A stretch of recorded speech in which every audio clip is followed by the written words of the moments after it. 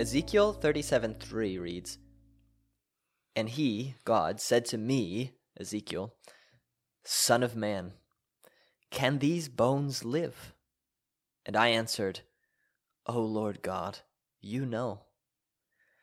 Hello, and welcome back to Think This Way, the podcast of Faith Bible Church. I am Pastor Elder Bryce. Today I have with me both a large stack of books, and if you know our elders, you know which one that means is here.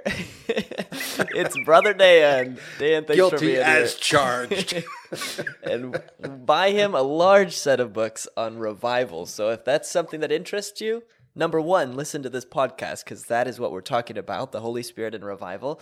And then number two, go talk to Dan, who's been reading all these excellent books and has them available. I see here Revival and Revivalism by Murray, which is a great one, and Revival by Lloyd Jones, who I'll actually be, I don't know if I'm quoting from this book, but from one of his sermons later in this podcast. Well, in several weeks on this podcast, we're going to be talking about something called cessationism. It is not a disorder of the body. If you're not familiar with that term, we're going to talk about what cessationism is, and it's set against continuationism. At Faith Bible Church, we are cessationists. It simply means that there are certain sign gifts that were active in the early church that we believe are not normal in the church today. Like gifts of miracles and healings, and then revelatory gifts like prophecy and speaking in tongues and interpreting tongues and words of knowledge, maybe of wisdom. We're going to talk about that. But I wanted to start by talking about revival because I don't want anyone ever to have the impression that at Faith Bible Church, to be cessationist means that we don't believe the Holy Spirit does anything today. That is not what we believe. We believe he does like everything today. Amen. I remember I've got a good friend, a coffee shop friend. I've got several coffee shop friends, and dear brother, and more in continuationist circles himself. And he told me he was talking with someone who knew both of us, and that person had shared that I was cessationist, and we hadn't talked about that before. And this brother later came up to me to apologize, because when he heard that, he was just disturbed because he'd only really known one cessationist before, and it was a former pastor who, from his description, the former pastor, and there are these, was the sort of cessationist where, you know, the Holy Spirit's doing nothing, not going to heal anybody, not going to do anything, like nothing. So he thought I was that, and he was very bothered. Thankfully, though, even before he came to me, he talked to somebody, and they said, no, that's not what Bryce is.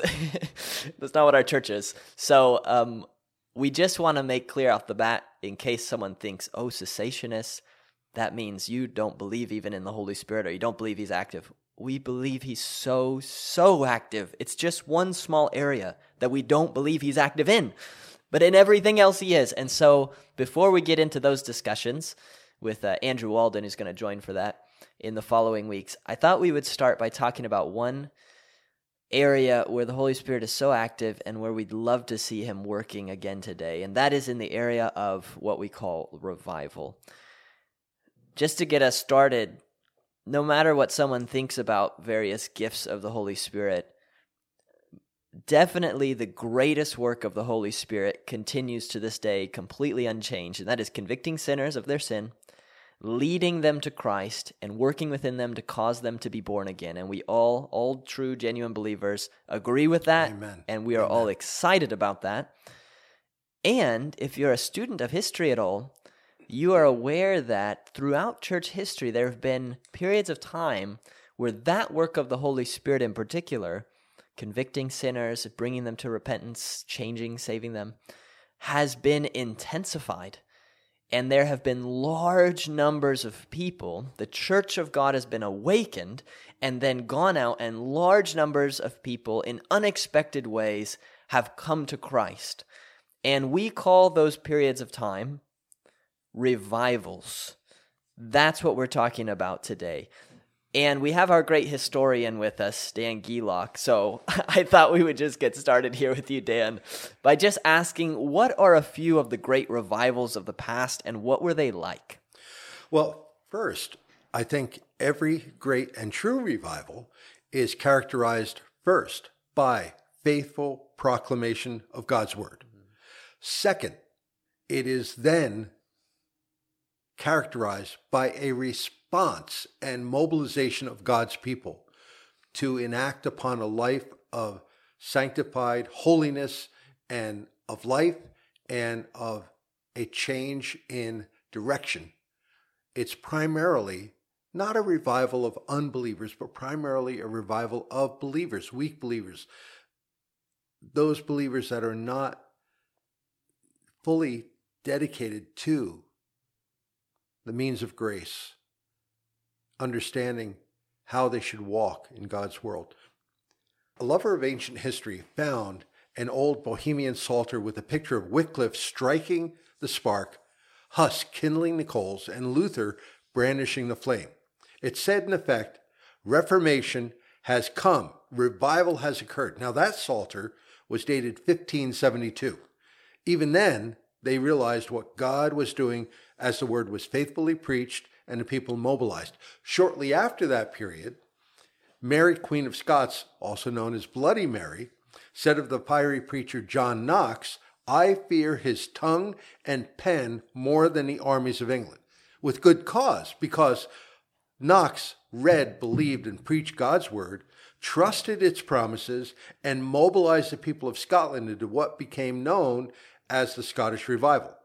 Now, broader than just what's happening on the European continent, you find the First Great Awakening, 1730 to the 40s, England, and then the colonies, most notably Massachusetts, churches were lax in their requirements for church participation and membership. People in the colonies were very concerned about the spiritual condition of their children and went to prayer, which is, again, I would say the third hallmark or precursor of a true revival. And that focus and dedication on confession and asking God to ignite the flames and to see his word bear fruit is what really began that. Now, in the 1700s, there was a Carolinian revival. And Bryce, I think you've spoken about this in the past. James McCreary, who was being used of God, had a real heart burning for a revival of interest and flame and passion for the things of God with the people of God. And there were anti-revivalists who, like in the days of Jonathan Edwards, were accusing those who were being rekindled to a love and a passion for Christ of being extremists. And so they locked this poor preacher out of the church. And it's rough. Yeah, a little rough. They turned over the pews. They locked him out of the church. And what's interesting is there is one account where, as he's proclaiming the word of God, next to this locked door, all of a sudden the lock snaps and it breaks. God is certainly at work there. The Second Great Awakening, 1820s to 1850s, throughout America and England, the moral fabric of society is tattered, torn by sin and misplaced affections. The desire to usher in the second coming by saving society precedes and provides the strong impetus to make certain thy kingdom come, thy will be done. Now, at that time, you have people like Charles Finney being involved, and he brings all of these innovations. Some of them we would look at today and say, what is he doing? But the fact of the matter is there were a good number of people that did indeed come to a knowledge of the truth and a reawakening of their spiritual concerns. And then there was a time in the later 19th century, about 1880, and that was accompanied again by a period of time where there was trial and tribulation. The Great Chicago Fire of 1871, the vulnerability of humanity, the Civil War ending. There was an opportunity for many to see their need for Christ. And D.L. Moody began a Bible study for street children around that time. And again, while Moody may do some things at that time that we would not do today, God used him mightily, and we saw a great wave as well. You bring up a great point about revival, which is that It's not necessary for there to be absolute purity of doctrine and absolute purity of practice for a real revival to be taking place. Sometimes revivals get discredited because of theological issues. Now, if it's heresy, that's a whole different matter. But like Moody's a good example. We wouldn't do everything the way Moody did things. And we have the benefit of hindsight to see, oh, the consequences of that maybe, okay. But you can't deny that the Holy Spirit was working, and there were many people who came to Christ under his ministry permanently, lasting fruit. I would say the same thing. Maybe this is controversial, but I would say the same thing about Billy Graham. I would say the same thing whenever we have large numbers of people coming to Christ, even though there are things with Billy Graham that I take issue with, his ecumenicity with Roman Catholicism, for example. But we're not talking really about people here. When we're talking about a revival, we're talking about something the Holy Spirit's doing. Amen. Yeah, and people are involved, and because people get involved, it gets messed up. But the Holy Spirit's work is still there, and we don't want to deny it. I have a quote here from Martin Lloyd-Jones. Lloyd-Jones was certainly a student of revival. He was a Welsh man, and there was a Welsh revival in the mid-1800s, and then another 1904, 1905. And Lloyd-Jones had a particular interest in revival and did a great job talking about it. From all his readings, he kind of summarizes the experience of revivals with these paragraphs I'm about to read. This was not something he experienced himself, maybe when he was younger to some degree. Was that correct? Yeah, Dan's shaking his head. Wales. Yeah.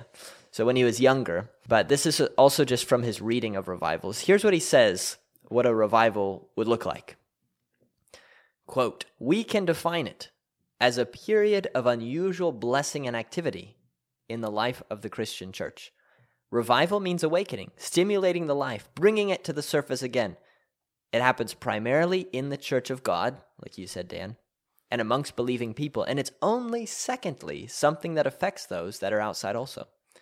The essence of a revival is that the Holy Spirit comes down upon a number of people together, upon a whole church, upon a number of churches, districts, or perhaps a whole country.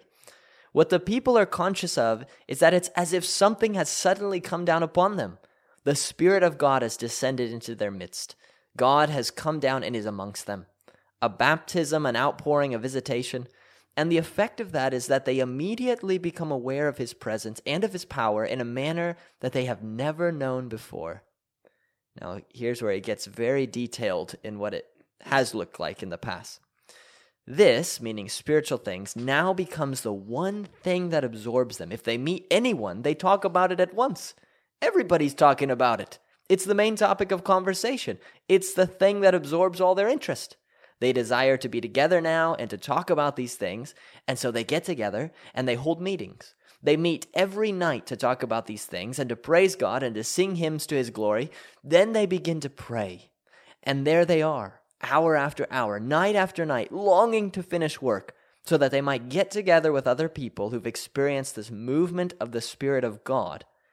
And that, of course, in turn, leads them to have a great concern about others who are outside and who do not know these things, end quote. And hence why so many people come to Christ at that time. Dan, when I read something like that, I say, how can we make that happen? Unfortunately, that's the very nature of revival, is that you can't. You can't make it happen. Well, we're not going to schedule a revival? We can put revival meeting 6:30 Wednesday out here on a sign, but you can't. It's the work of the Holy Spirit. However, that being said, Dan, as a final question here, is this something that we should be praying for? Is this something we should be expecting? And if so, is there anything we can do at least to prepare ourselves for revival? Well, I would couple two things. Number one, focusing again on the first characteristic of revival, and that is centering upon the Word of God itself and the faithful proclamation of God's Word to everyone, and encouraging the saints and equipping the saints to do the same with their loved ones for which they have concern. The other item that I mentioned was that of prayer. And we have a biblical basis upon which to pray for revival. Habakkuk chapter 3 and verse 2. "Lord, I have heard the report about you, and I fear Lord, revive your work in the midst of the years. In the midst of the years, make it known. In wrath, remember mercy. And that fear and that recognition of God's wrath is one of the precursors. As I mentioned earlier, one of the great revival's precursors was a fear and concern for the health, the spiritual welfare of children who were showing no fervor, no interest. And today there are even secular, non-Christian philosophers and observers of our culture who are saying that there is a wave coming, that there is going to be a return to morality, that some of the grave, dire situations that we find our culture embedded in, the confusion about sexuality, the rebellion against moral authority, that is a real concern for the people of God that can drive them to pray a biblical prayer like this one in Habakkuk. So yes, we should prepare by proclaiming the word of God. We should prepare by praying such a biblical prayer and expecting that God's word will not return void. You may be living with an expectation that God can do things, but only very small things. And maybe you see society going down the tubes, perhaps in your opinion, and think, well, that's just how it is. Nothing God can do, nothing I can do. Or maybe you just haven't even thought about the possibility of revival like we've seen in the past. Whatever may be the case, whatever you've thought before, may God help us all now by his grace to think this way.